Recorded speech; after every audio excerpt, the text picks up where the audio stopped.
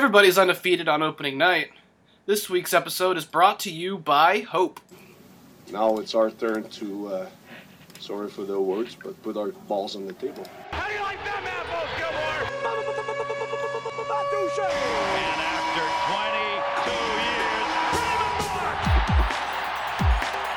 22 years, Good morning, good afternoon, or good evening. I'm Steph Alster. You're locked into the Mile High Hockey Podcast for October 5th, 2015. Is it October yet?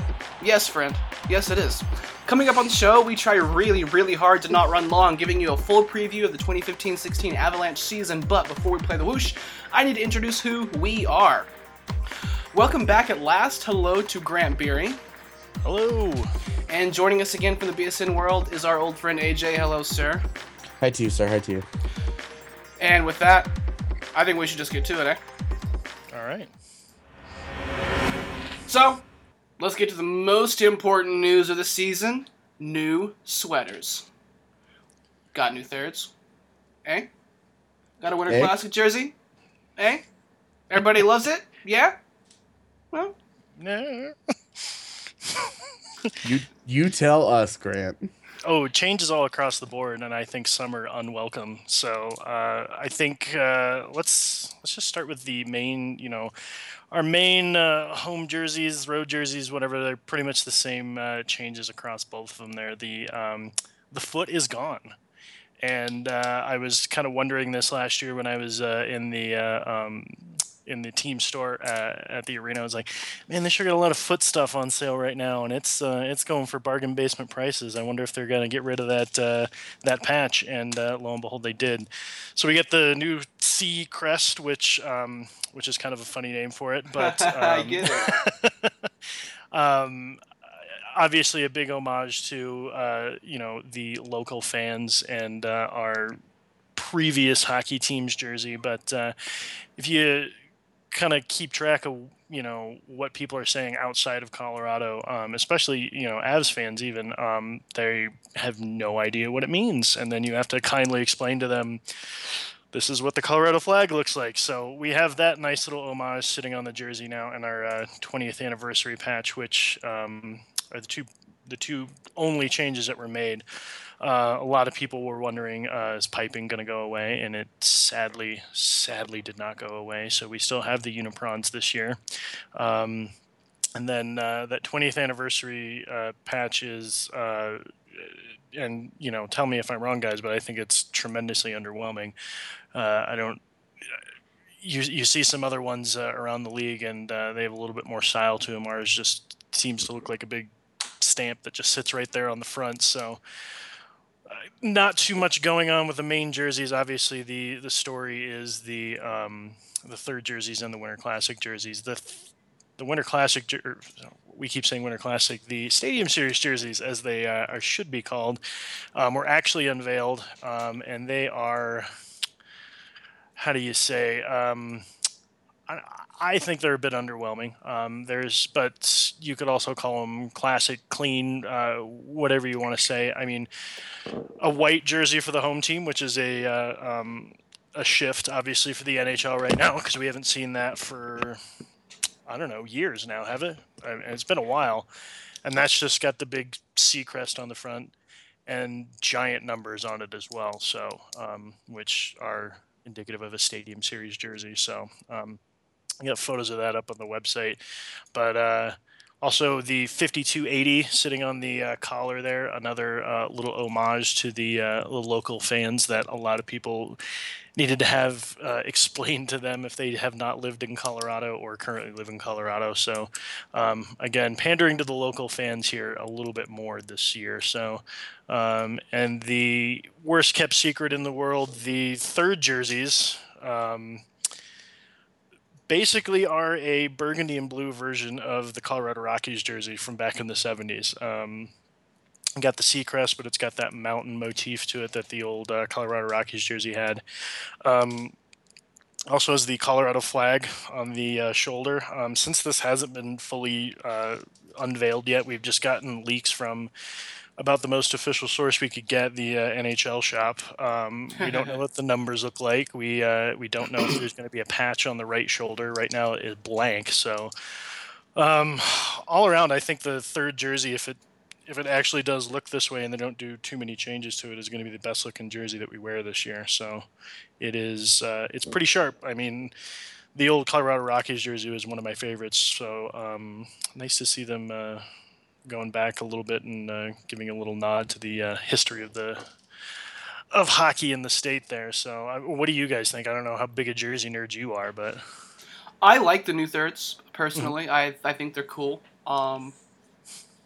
It seems to have a new shade of blue for this team, which I'm not a huge fan of. But apart from that, I do like them. I feel like the anniversary crest is kind of safe.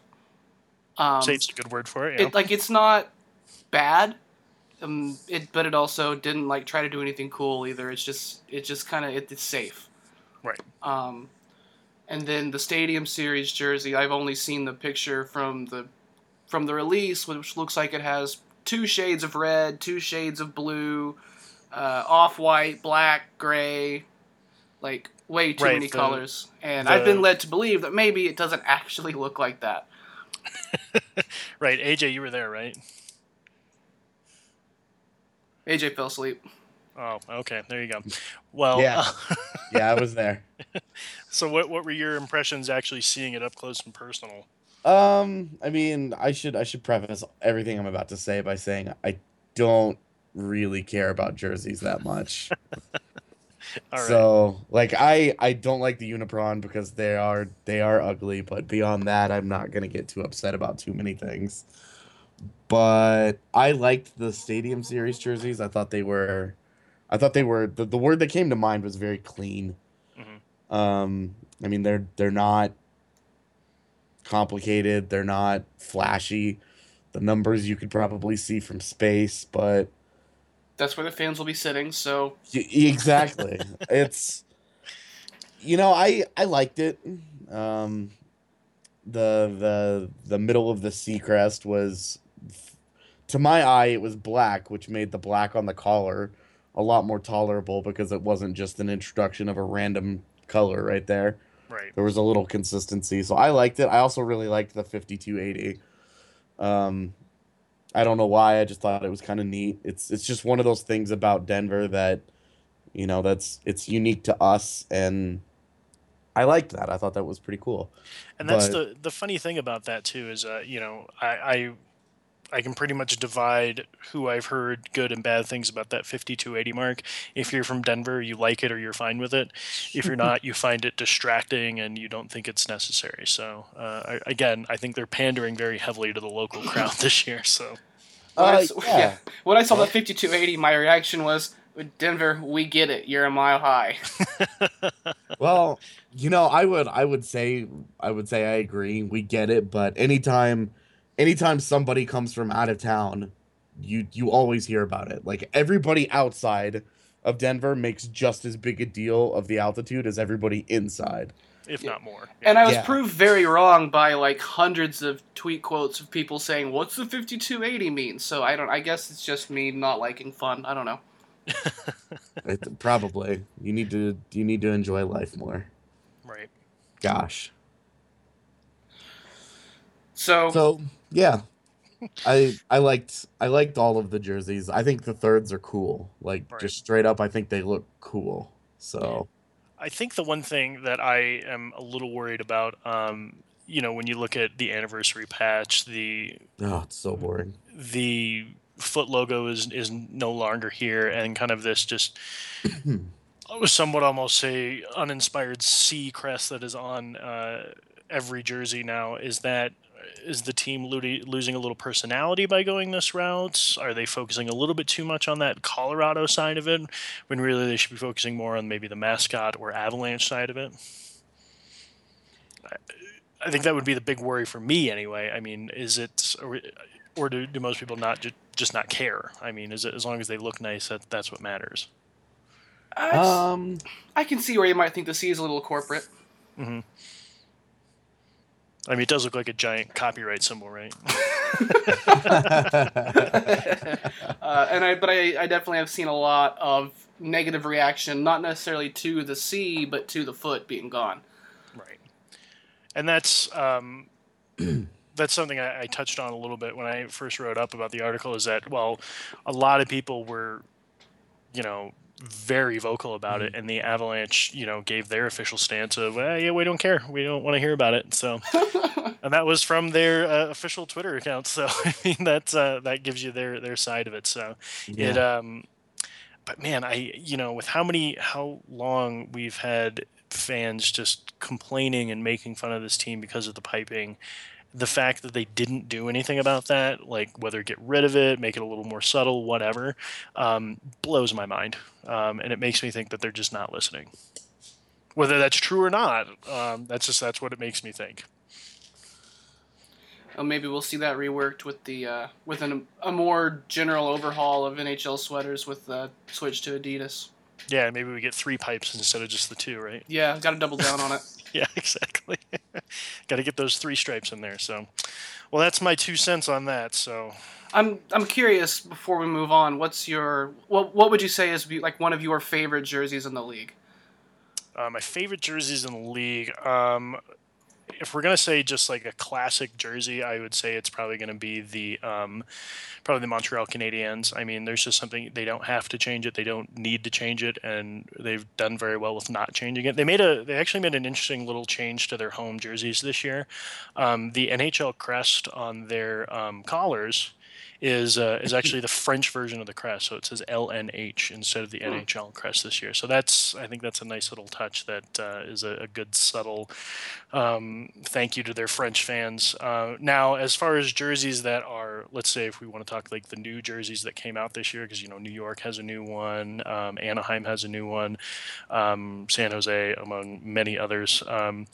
I would say Anaheim did the best job with their new third jersey. It is the old Mighty Ducks logo, but with updated color scheme for the new, orange and black color scheme that they're doing, and it just looks tremendously sharp. So, the New York Islanders have their new jersey with the move over to Brooklyn, and that is probably one of the more boring jerseys I've seen in a while. So, I mean, it really is just the New York logo, and then it's got a slight middle orange on the Y.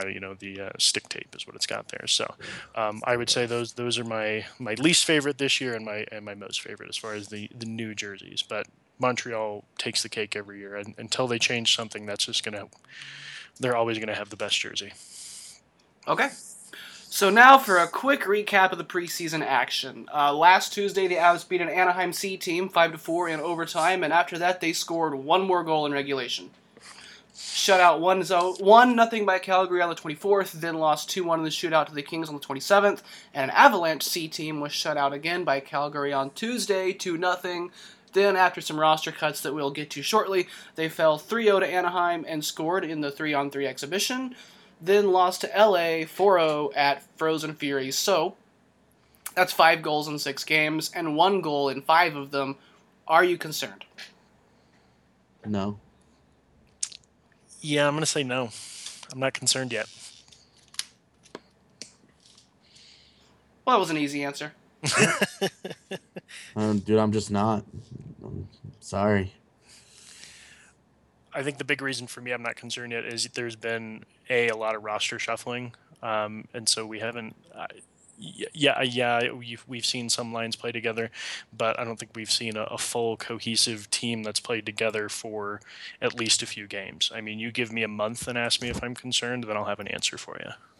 Yeah, definitely. When games start to count and the team is actually out there and the players are actually giving a shit, sure. But am I going to be upset that the Avalanche put a disputed number of shots on goal last night in LA or against LA, who's like their kryptonite when it comes to style of play, and in Vegas when usually those guys have been out kind of doing their thing and none of them are really that interested in the game? Right. You know who's interested in that game? Fans. Right. I'm pretty confident in saying that in the couple of ones that I've been to, and seeing some of the things that we've seen over the years being there, the players are there because it's a really good time. Because of course it is. Mm-hmm. It's not. They're not there. When it's time to play. Yeah, okay, we'll go out and we'll play a game, but. No, It's Frozen Fury. It's a bunch of young guys in Vegas, having a good time, and they just happen to play a game while they're there. Well, So we also have to look that, we had Roto Berra versus Jonathan Quick last night. So, I mean, those are two disproportionately talented, difference in talent on those two goalies there. So, I don't know how much that means as far as the 4 goals that were scored against the Avalanche, but it's kind of hard to score against Jonathan Quick. So, I'm not surprised the team got shut out. Yeah. Just to clarify on the disputed shot total, am I right in thinking there were no official stats kept because it's not an Correct. NHL venue? Yeah, So- there was nobody from the NHL there. So the Fox Sports Kings feed had LA with like 10 or 15 more shots on goal than TSN did. So it's like it depends on who's looking at the game to decide what's a shot on goal and what isn't. Yeah, well, and the TSN feed had players in the lineup that didn't play. Yeah. So I mean, it's So- like, what are you gonna do? Yeah. So it was, Casey recapped the game for us at BSN, and I was talking to her throughout because I was not watching the game. I was watching football last night. Thank you so much for that, Buffaloes. But no, it was I'm not worried about it. There's a reason I skipped that game last night. I wasn't worried about it when I was sitting through the snore fests in the Pepsi Center. They were just not. There was no energy. There was no intensity. There were no tryhards out there except for guys like Jack Skilly and Ryan Wilson who were playing for jobs. Right. Basically, Yeah, the guys everybody else was mailing it in because it's the fucking preseason. Right. The guys who want to make the team, they're not worried about getting injured because that's their 2 option. Either I don't make the team or I'm injured for the rest of the season. But you look at a guy like, let's say, Duchesne or Johnson, or, anybody else who's been injured quite a bit. I mean, they're not going to kill their season in the playing for a game that's not going to count. So, Yeah. Preach. Yeah, no, everybody's concerned about, the results of the goals and all that. And Twitter was full of unhappy folks because the quote unquote the process is still bad. But from where I was sitting, the Avs were only really badly outshot in the 2 LA games. And yeah, they didn't look good in the first period of the Anaheim game, but after that, they played significantly better, and they ended up with 30 shots on goal in that game. right. And everybody's ignoring that in their complaint that the process is still bad. The Avalanche put 30 shots on goal, and they, for the most part, they played NHL goaltenders all preseason. The one that I remember them not was when Peter Budaj came into the third period, and that was a game the Avalanche put 5 shots on net that period. So, and they almost scored a handful of times in that game. Mikko Rantanen had multiple open nets on wraparounds and type plays where he came super duper close to scoring a couple of times, and it's just it happens. So am I going to be upset that in the preseason, I emphasize that the Avalanche did not score goals on 100 some odd shots in a row? No. Well, and you also have to say to yourself, yeah, they've mailed it in for the entire preseason, but what do they look like opening night with not only the first game of the season on the line? This is the first game of the 20th season that's on the line. This is against the Wild, who's any game you can win against the Wild is going to be great for your division. So I mean, there's a lot of things that are on the line as far as glory, not making yourself look bad on national TV, and also getting some crucial points as early as possible against a division rival. If they look that bad on opening night, then I'll be concerned. Yeah. And honestly, there's a decent chance that they're not going to be as bad as they look on opening night because you talk about LA being their kryptonite. Minnesota's stylistically is their kryptonite as well. Right. True. So. That's very true.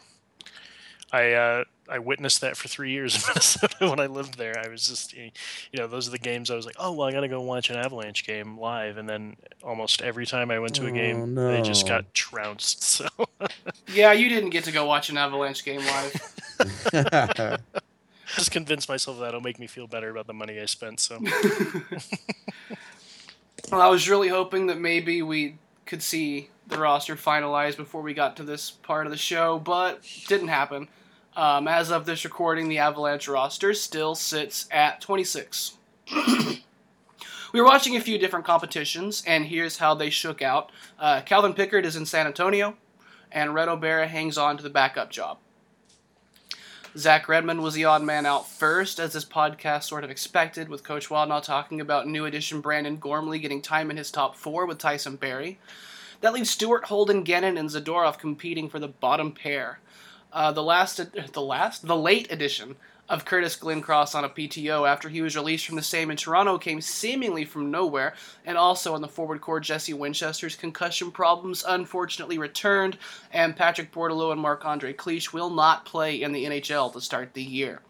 So what are you happy with, what are you disappointed with, and what are you surprised by? I think it's easy to say I'm disappointed that Pickard is sitting in the AHL, but I'm sure there's plenty of things, aka salary and whatnot, that is contributing to that. I didn't get to see much of Pickard, obviously because of broadcasting issues, i.e. they're not broadcasted Right. until he was down. But from everything I'd heard, he didn't really win the spot either. Right, but I guess for me the big thing is I don't feel like he got as much of a shot as I had hoped, and maybe that's me just being a Pickard apologist. I would have liked to see him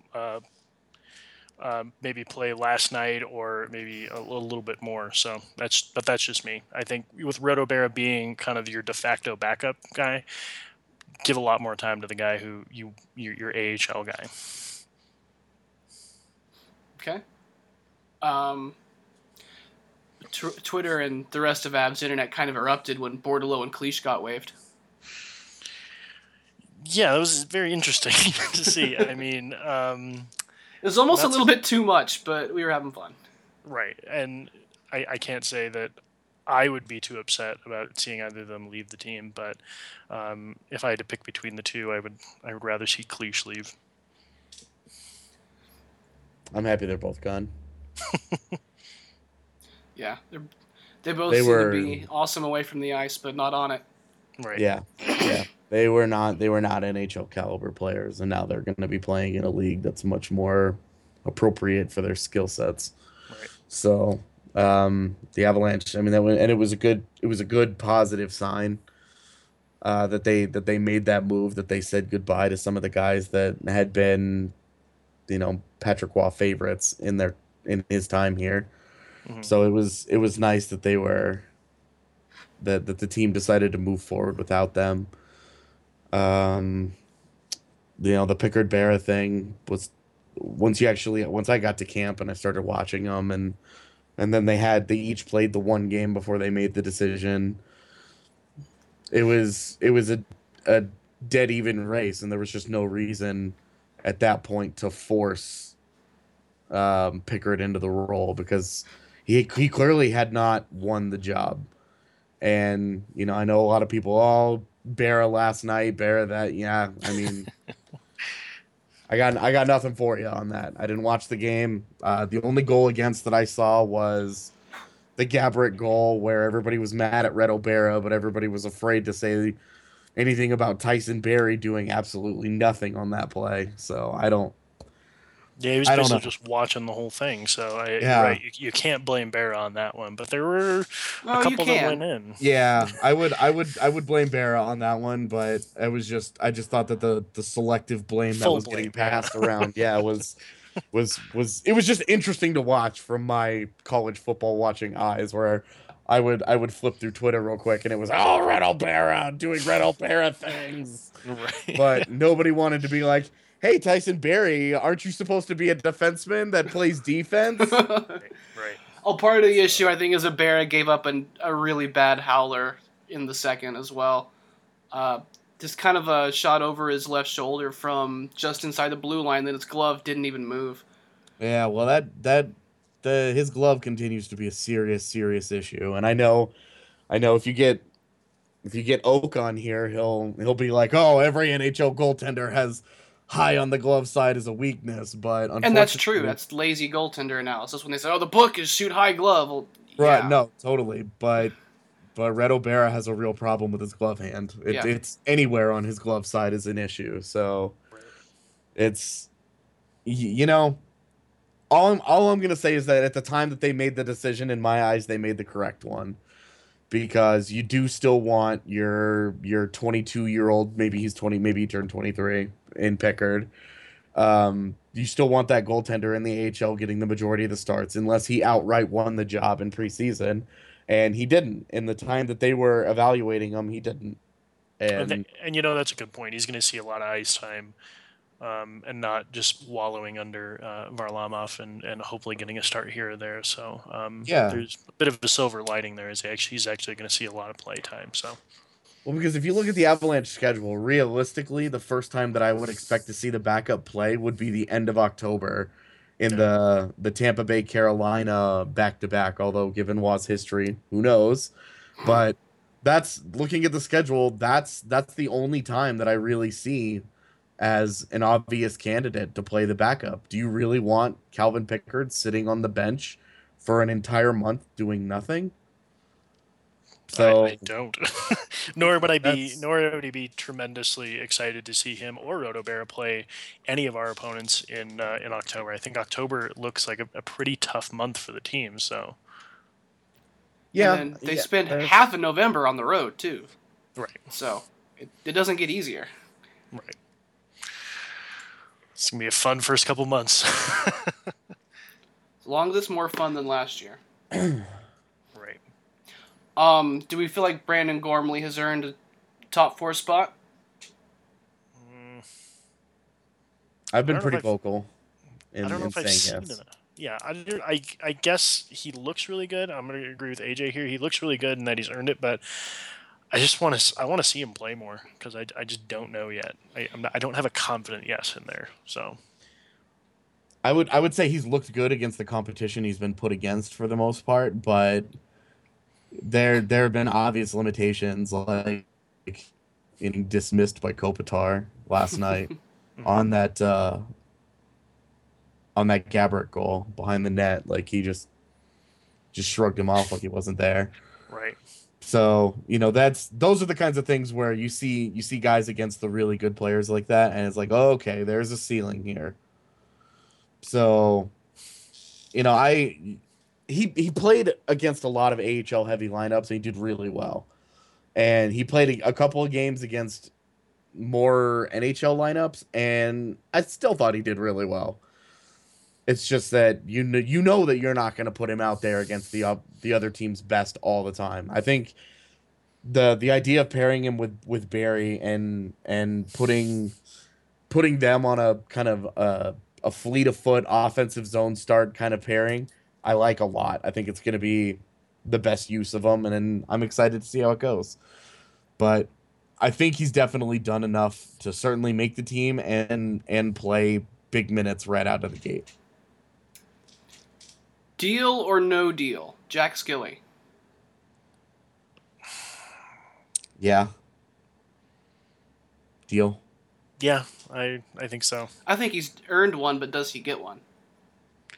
Oh, that's the better question. Jeez, man. Well, if Wad truly is interested in sticking to his guns about, play fast, think fast, everything fast, Jack Skilly fits that mold a hell of a lot better than Curtis Glencross does. Because Curtis Glencross looks like shit to me. New team, new system, not a lot of practice time. He still has been stealing the puck from his line mates. I mean, that's the issue when you bring a guy in and he only has a week, on a PTO. He has a week to make an impression, and maybe he's made a better one on Wah than he has on me. Lord knows that Wah and I rarely agree on player evaluation thing. So, you know, you know, Right. he probably loves Glenn Cross's veteraniness, and he's got Tangay and Aginla in his ear about, oh, this guy can help us. And Waugh has been a player's coach to an extreme fault at times.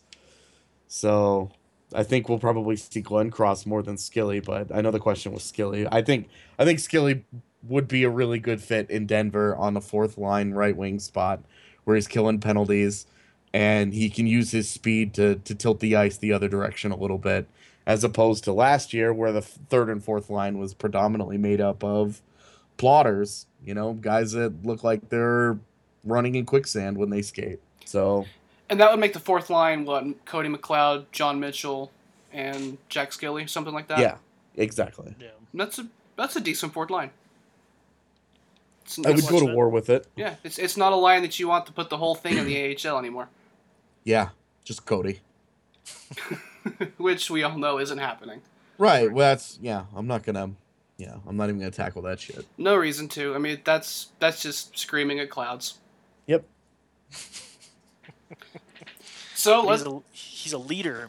He's an alternate captain. I'm sure that's one of the big reasons he's got as much clout with the team as he does. So He is wildly popular in the locker room. he's wildly popular outside the locker room too. right. Ladies. But I mean, fans still love the guy. Right. So I mean, him being sent down would cause an uproar. Yeah. So should we move on to the regular season? Real Let's. hockey? Real Preseason hockey. RIP. Let's actually start to matter. So yeah, give me your takes. Who do you think leads the team in scoring this year? Oh man, I really hope it's not Iginla again. That will speak volumes to the depth of this team if it's Iginla again.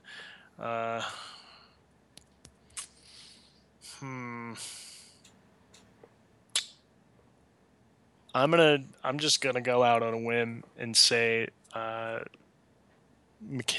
No, not McKinnon. It's hard to tell. I would say probably either Duchesne or Iginla. Iginla just puts himself in the right spot.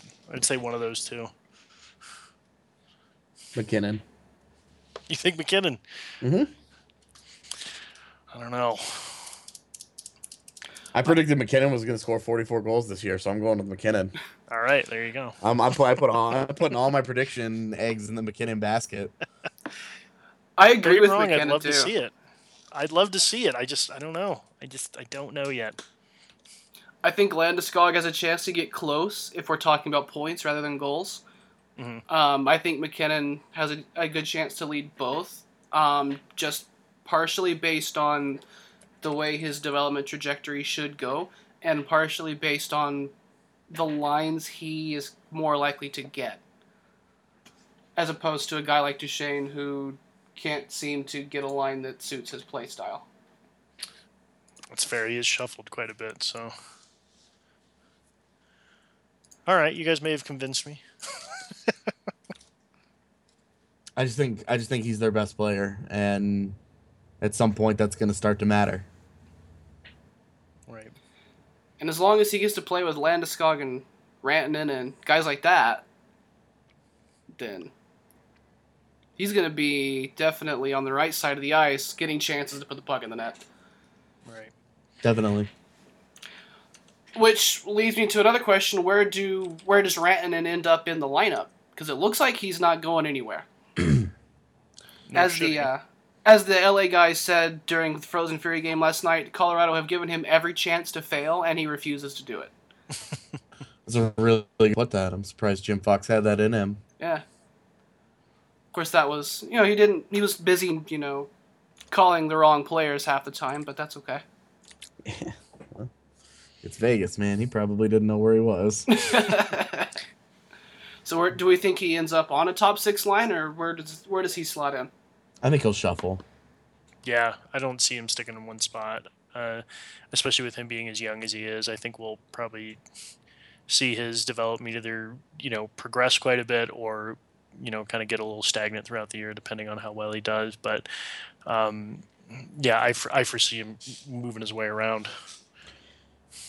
Yeah, he's just not. Uh-oh.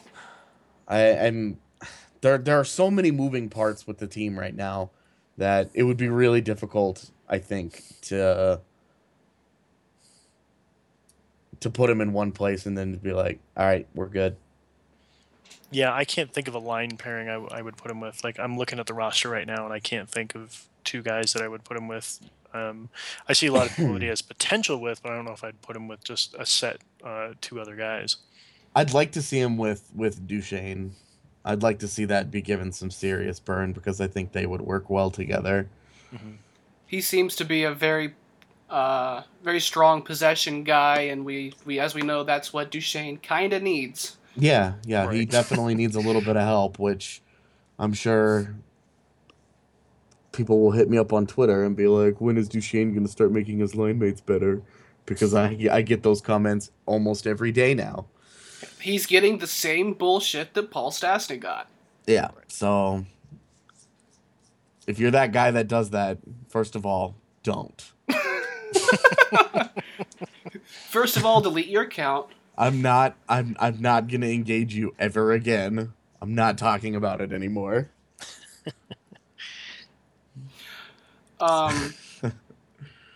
Same question for Grigorenko. Where does it look like he is going to slot in? I think he's a bottom 6 player. Yeah. Think so? Yeah. Okay. Let's move to the defense. Our top pairing this season should be Erik Johnson and Francois Beauchemin, which is not a name I know how to pronounce, but I'm not going to butcher it like some team announcers do. Beauchemin. Okay. That might be closer than Englishing it up, but come on. Right. So, have we seen that pairing at all yet in the preseason? Even one game? Yeah. Have we? Yeah. When did we see that? The first LA game. So yeah. you saw that, but nobody else did. I did not see that, yeah. Yeah, How big unfortunately, was- my eyes were witness to that game. And nobody thinks that anyone wants to watch preseason games, so they don't televise it. Thanks. Probably a good idea. Having watched more preseason hockey than ever before this season, I'm over it. It's just not good, dude. And the pairing was fine.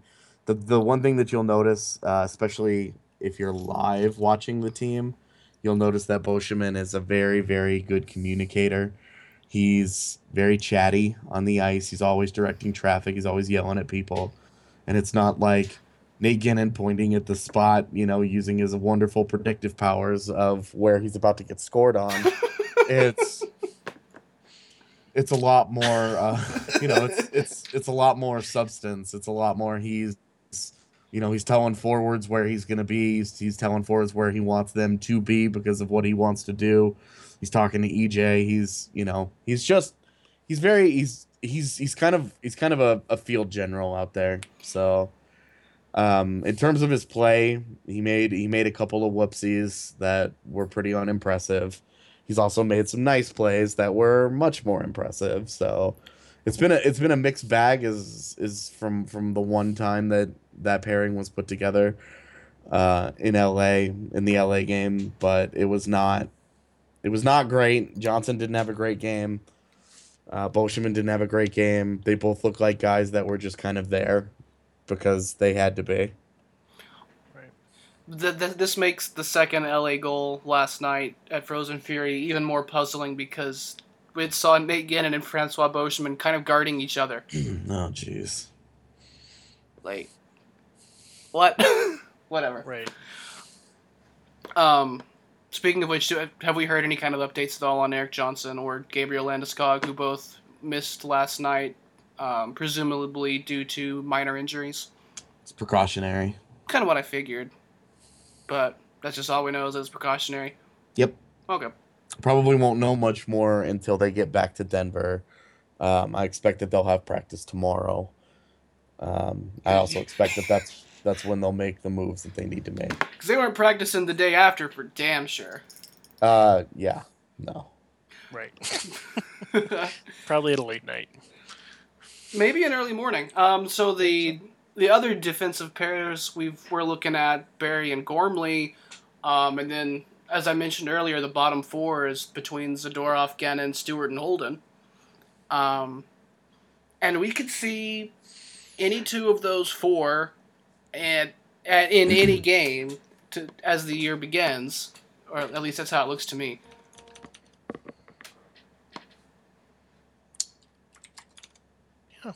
Yeah. Yeah. I don't think there's much to say about any of them. I mean, they're not like the most wildly exciting guys that you see on the ice. So. Yeah. No, I think the season will open up with Zadorov and Stewart next to each other. And I think that's a solid enough pairing for now. Zadorov he's a man. They're gonna have to figure out that discipline with him, because he's kind of a hothead. He likes to unleash a little bit, and he likes to roam around on the ice, kind of wandering around like a lost puppy every once in a while. Except he's like a lost puppy that's looking to remove body parts from people that get near him. Yeah, he took at least one frustration penalty last night. Oh, was it the cross checking? Yeah. I saw I think a gif of it where he was just pissed. It was just so stupid. Yeah. So I think Avs fans need to settle in for quite a bit more of that this year. He's still 20. He's very much a work in progress, and I hope everybody kind of just gives him a chance to settle in and kind of be a 20-year-old defenseman in the NHL, because his raw tools are all incredible. He's an enormous human being that moves very, very well on the ice, and he likes to hit people, and it's really easy to look at his entire, it sounds weird, his entire package and say that's enticing, ladies, but seriously though, he's really it's gonna be really easy to fall in love and expect way too much out of him. Especially with how much we've hyped him this summer. Yeah, exactly. And when you get into the actual games, we've seen where he needs work when you actually watch him play. It's real obvious, but I hope everybody kind of tempers the expectations just a little bit. Just kind of chills out a little. But he's gonna be so fun to watch. He's gonna be so fun to watch. Brad Stewart won't be. He'll be the exact opposite. And man, of the four, honestly, you would expect that it would be Gannon with the most underwhelming preseason, but it's been Nick Holden. At least for me. Yeah, he looks dead. Like he does not. He doesn't. He looks like just a corpse on skates out there. I don't understand what happened to him or how it got this bad. I just don't. He's so bad. Before we get to the big questions, let's take a step back and have a look at the few that I did get in from Twitter today. I put the call out for questions like 10 minutes before I put the call on Skype, so didn't have a lot of time to gather a big net of questions, but we'll just get into it. Randy, hey Randy, we'll find a way to troll you later, I'm sure. Which team in the West is not a threat for the Avs? Arizona. Yeah. See, Arizona looks so bad this year that I forgot about them. I forgot they exist. That's another contender for one of the worst jersey redesigns ever. So their jerseys look garbage this year. So, but as far as I can't imagine them being a threat to anybody. Mostly just themselves. They just they're gonna go nowhere. Edmonton. I know everybody thinks that Connor McDavid's going to put up 85 points, and he honestly probably will. but that defense is still really bad. And I don't think Cam Talbot is going to be able to put up a 926 behind Edmonton's defense like he was able to behind the Rangers. So Right. Well, and hasn't Edmonton had a couple injuries already in the preseason? So I'm not familiar. All I know is they sent Nikita down yesterday. Yeah, Eberle is out for I think 6 weeks. that's right, Eberle. That's who's out. So Yeah. that does not bode well for that team. So Hey, if that's how they're Eberle. going to start, if that's how they're going to start, I imagine it's just going to keep going downhill from there. Yeah, and I would also add Vancouver to that list because they've made a bunch of changes the offseason, and none of them have looked wise whatsoever. Yeah, they made bad changes. They just gave away pieces left and right, and they were just like, all right, we're good. Of course, you'll notice what division all these teams are in. Well, and then the other team I would add on there is San Jose, because I don't think they're any good. Except we can't seem to beat them to save our lives. Yeah, well, that's been going on for like 10 years, so Right. we couldn't even beat them in the playoffs when we had Peter Forsberg, so... We couldn't beat them in the playoffs when they scored on themselves. See? That might be... Yeah. No, all of this is true. So, yeah, even though I don't think that they are a team we will be in strong contention with for anything meaningful. So, Randy's other question is, with another bad season this year, do you think Waugh would be on the hot seat? Yes. No. How many years do you give him then? 5. 5. Mhm. All This right. being year 3, not 5 more. Just to clarify, I think when they came in, they had a 5-year plan. Year 1 screwed everything up because it went super well, and I think that the top to bottom overhaul that they've had has been so good so far and so dramatic that if the NHL team, if they bottom out and they have like a 60-point season, depending on how they get to that 60-point season, maybe, but I don't think any of us expect that to happen. So, maybe it's a playoff team. I don't know, but I don't think they'll be bad enough for that to happen. I think it would take a catastrophe of a year for them to start having that conversation. But I think it's a 5-year thing. Yeah. Well, so if they contend for the playoffs, then if they contend for a wild card spot, even at the very least, you think that's good enough? Oh yeah, definitely. Okay. All right. Definitely. And we'll get to that kind of thing in a minute. I think Waugh has more job security than any other coach in the league, just because he also has the executive VP title. Yeah, That's a good point. he's not gonna fire himself. It would honestly take Joe going ham or ownership stepping in. Yeah, or him being like, which is, I think this is how this relationship ultimately ends, is that he steps away voluntarily and says, it's like the Broncos and John Fox, where it's publicly labeled as a mutual parting of ways. Right. Because both parties are sick of the other one. Well, Quenneville left the same way, didn't he? I honestly don't remember that. If I remember correctly, I think it was a mutual parting of ways as well when he left the Avalanche.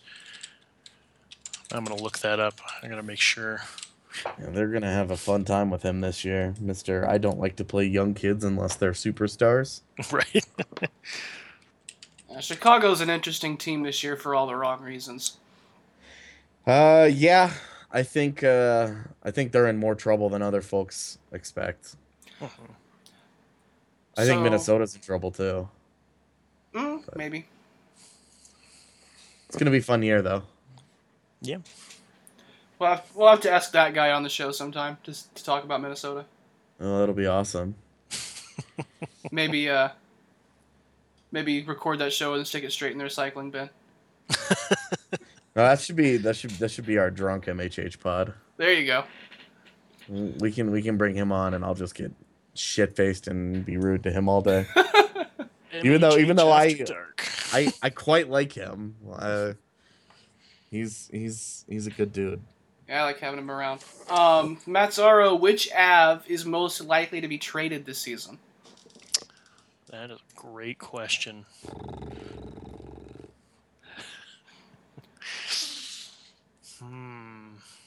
Because one thing to keep in mind on this one is it depends on how the season goes. Right. But I would not expect the Avalanche to be buyers. Well, if history's told us anything, they're not going to be sellers either. Yeah. My gut tells me to go with my least favorite player, but that's going to be a hard guy to move. Yeah, Brad Stewart's not going anywhere. I was going to say Holden would be a hard guy to move. Dude. Not if you're some people. Yeah, that's true. And not if you... Yeah, he's not very hard to move if you have the puck with you. He's real easy to move then. And he's not hard to move if you exist in be a GM mode either. Right. So we can start naming AHL guys. They're more likely to move than most of the NHL guys. No, I have a honest answer. I think it's John Mitchell. Oh, interesting. I don't think there's a desire to move him, but I think all the guys that they've added, they've added 6 new guys assuming Glenn Cross and Skilly both stick, I think it's 6. 6 new guys to the forward core this year, and John Mitchell went from a guy who finished the season on Duchesne's wing, and I think he's starting out on as the 4C. I think as the team continues to improve its depth, and he's already 30 years old, and while he's on a great contract, I think if they fall out of that race, it becomes John Mitchell and Jerome McGinley as the 2 guys that they, depending on how far out of the race, blah blah blah, all the normal caveats. I think those are the 2 guys that you should keep an eye on as the ones who are you're gonna start hearing about them moving. Now let's get to Do Not Feed the Octopus, who asks, how much whiskey should I have prepared for Thursday? The answer is all of it. He also asks, is Grigorenko the odd man out of this lineup if Skilly and Glenn Cross are signed? #grit, #55.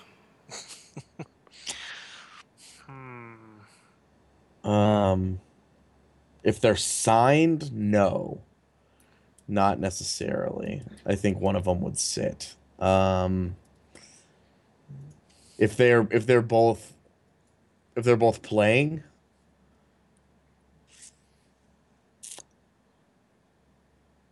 Maybe. yeah, it's tough, man. It's tough. Yeah, you have to think who takes this place. I mean, this isn't a bad problem to have, as opposed to No. last year when it was like, good lord, who can we find to throw on the ice? This year it's okay, who fits. Yeah. I mean, I'm not saying we have the most amazing depth in the world, but the Avs depth has improved dramatically. Right.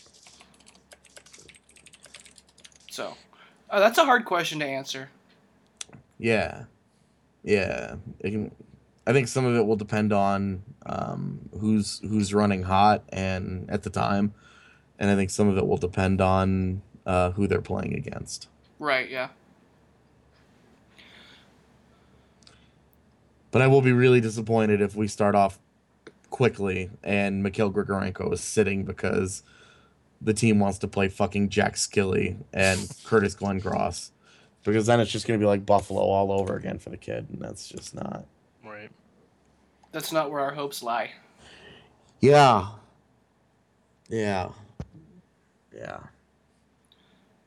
So can I ask the big question now? Go for Playoffs? Yes or no? I think we squeak into a wild card spot. Oh God, I've avoided this question for a month. I'm gonna say no. I'm gonna say no, but it'll be close. I'm going to ask you to explain that answer because I suspect that your explanation is going to be really similar to my explanation for the same answer, which is no. I think they'll be competitive. I think overall the process will have improved quite a bit, but I could see them being a 90-point team and just getting there in a lot more of a legitimate type of way. I think it'll be close. I just don't see them being quite good enough top to bottom yet to overtake some of the teams, not only in their division, but they're going to be competing with in the wild card, which I guess is really just their division. That is different from my answer, actually. So that's, yeah, I think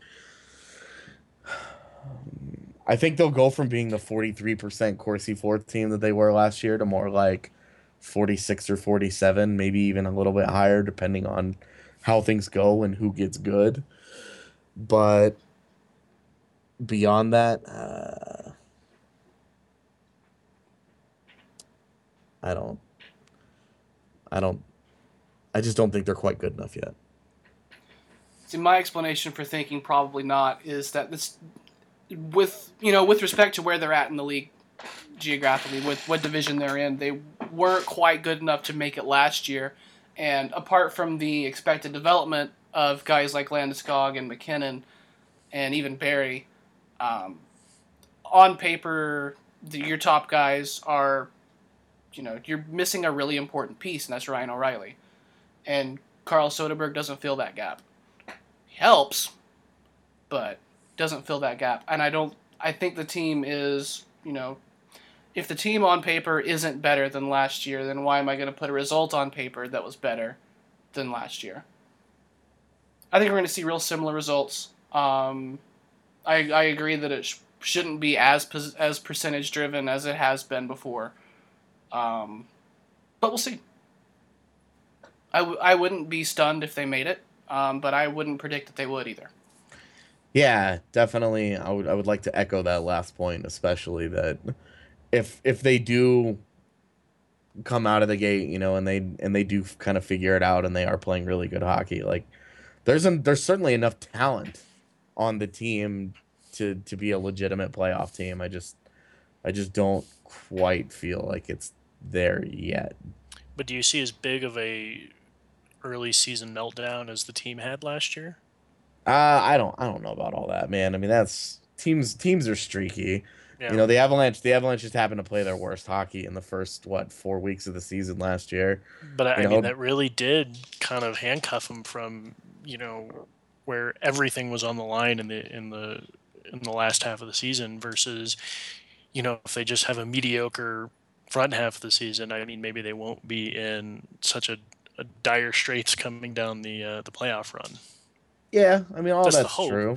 It's just that everybody goes through their bad stretches. There were points last year, like you remember when Brad Stewart scored from center ice, and that was hilarious. Chicago fans were talking about firing Quenneville and getting rid of Corey Crawford. Like, True. They were in the middle of their bad stretch before Right. Devin Dubnyk showed up and played like Dominik Hasek.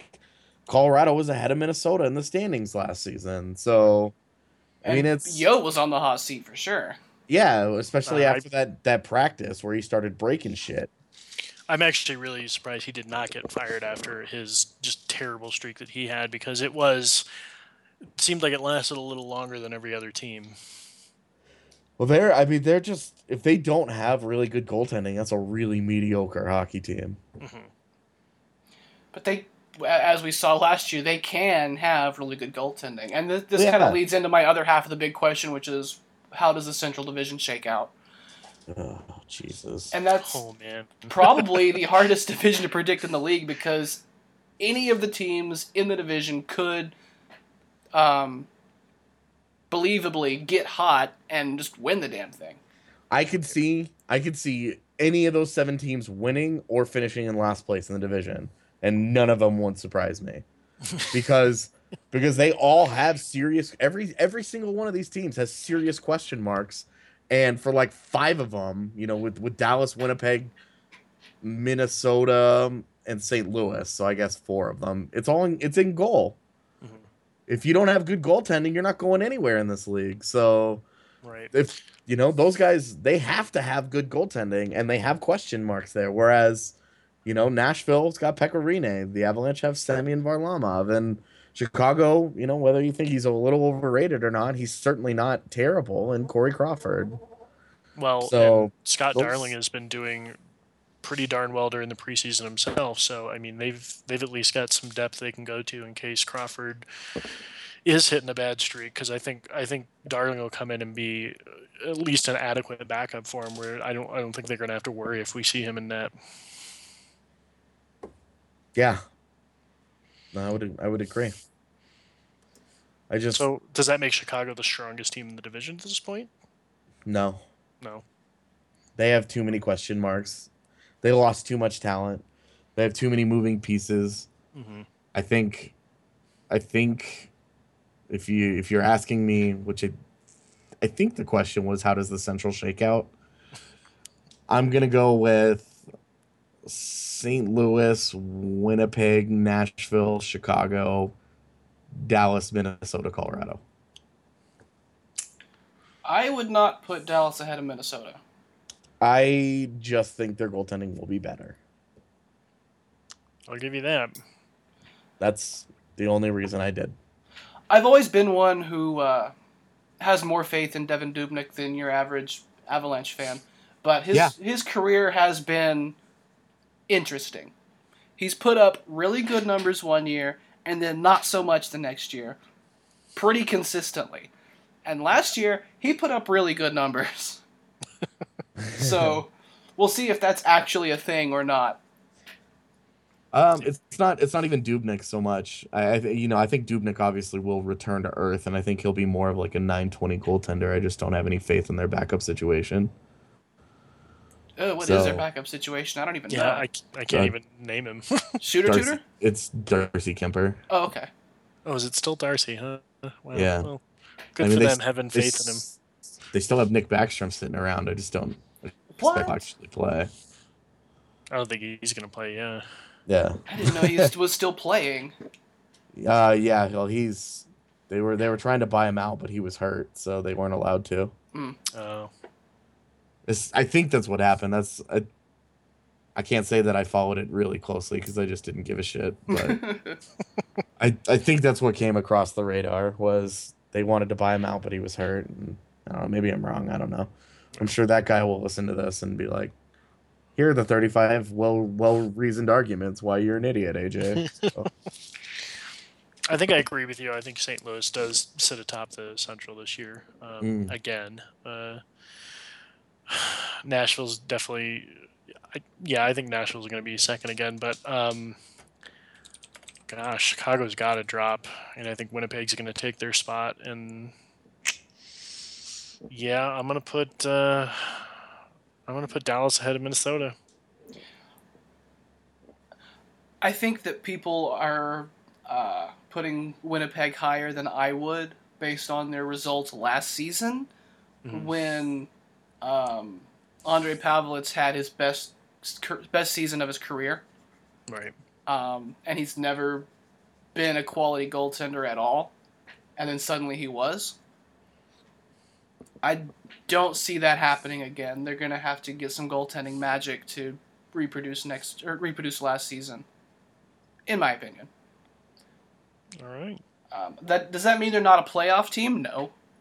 I could see them finishing in 3 or 4, or even that 5th wild card, no problem. Right. But I wouldn't put them higher than Chicago. I think they're in the same area. I would, just because I think Michael Hutchinson is for real. That's one of those question marks that I guess we'll see answered as the year goes on. He's just one of those guys that he's put up good numbers basically everywhere he's ever been, and he's only 25 years old. And I think he had a 914 last year. It's not overwhelmingly good. I think it's certainly something to build off of, and I think he's solid, and I think he'll take the starting job at some point. So, and that defense is just so good, man. It's just so good. Yeah. And I think their offense is just good enough. And when I did my big preview thing with Oak a couple weeks ago, he asked me for my breakout young player, and I picked Mark Scheifele. So I'd be a hypocritical asshole if I didn't double down on that. So I'm doubling down on it. All right, what do you think we've left out? Because we're about out of time here.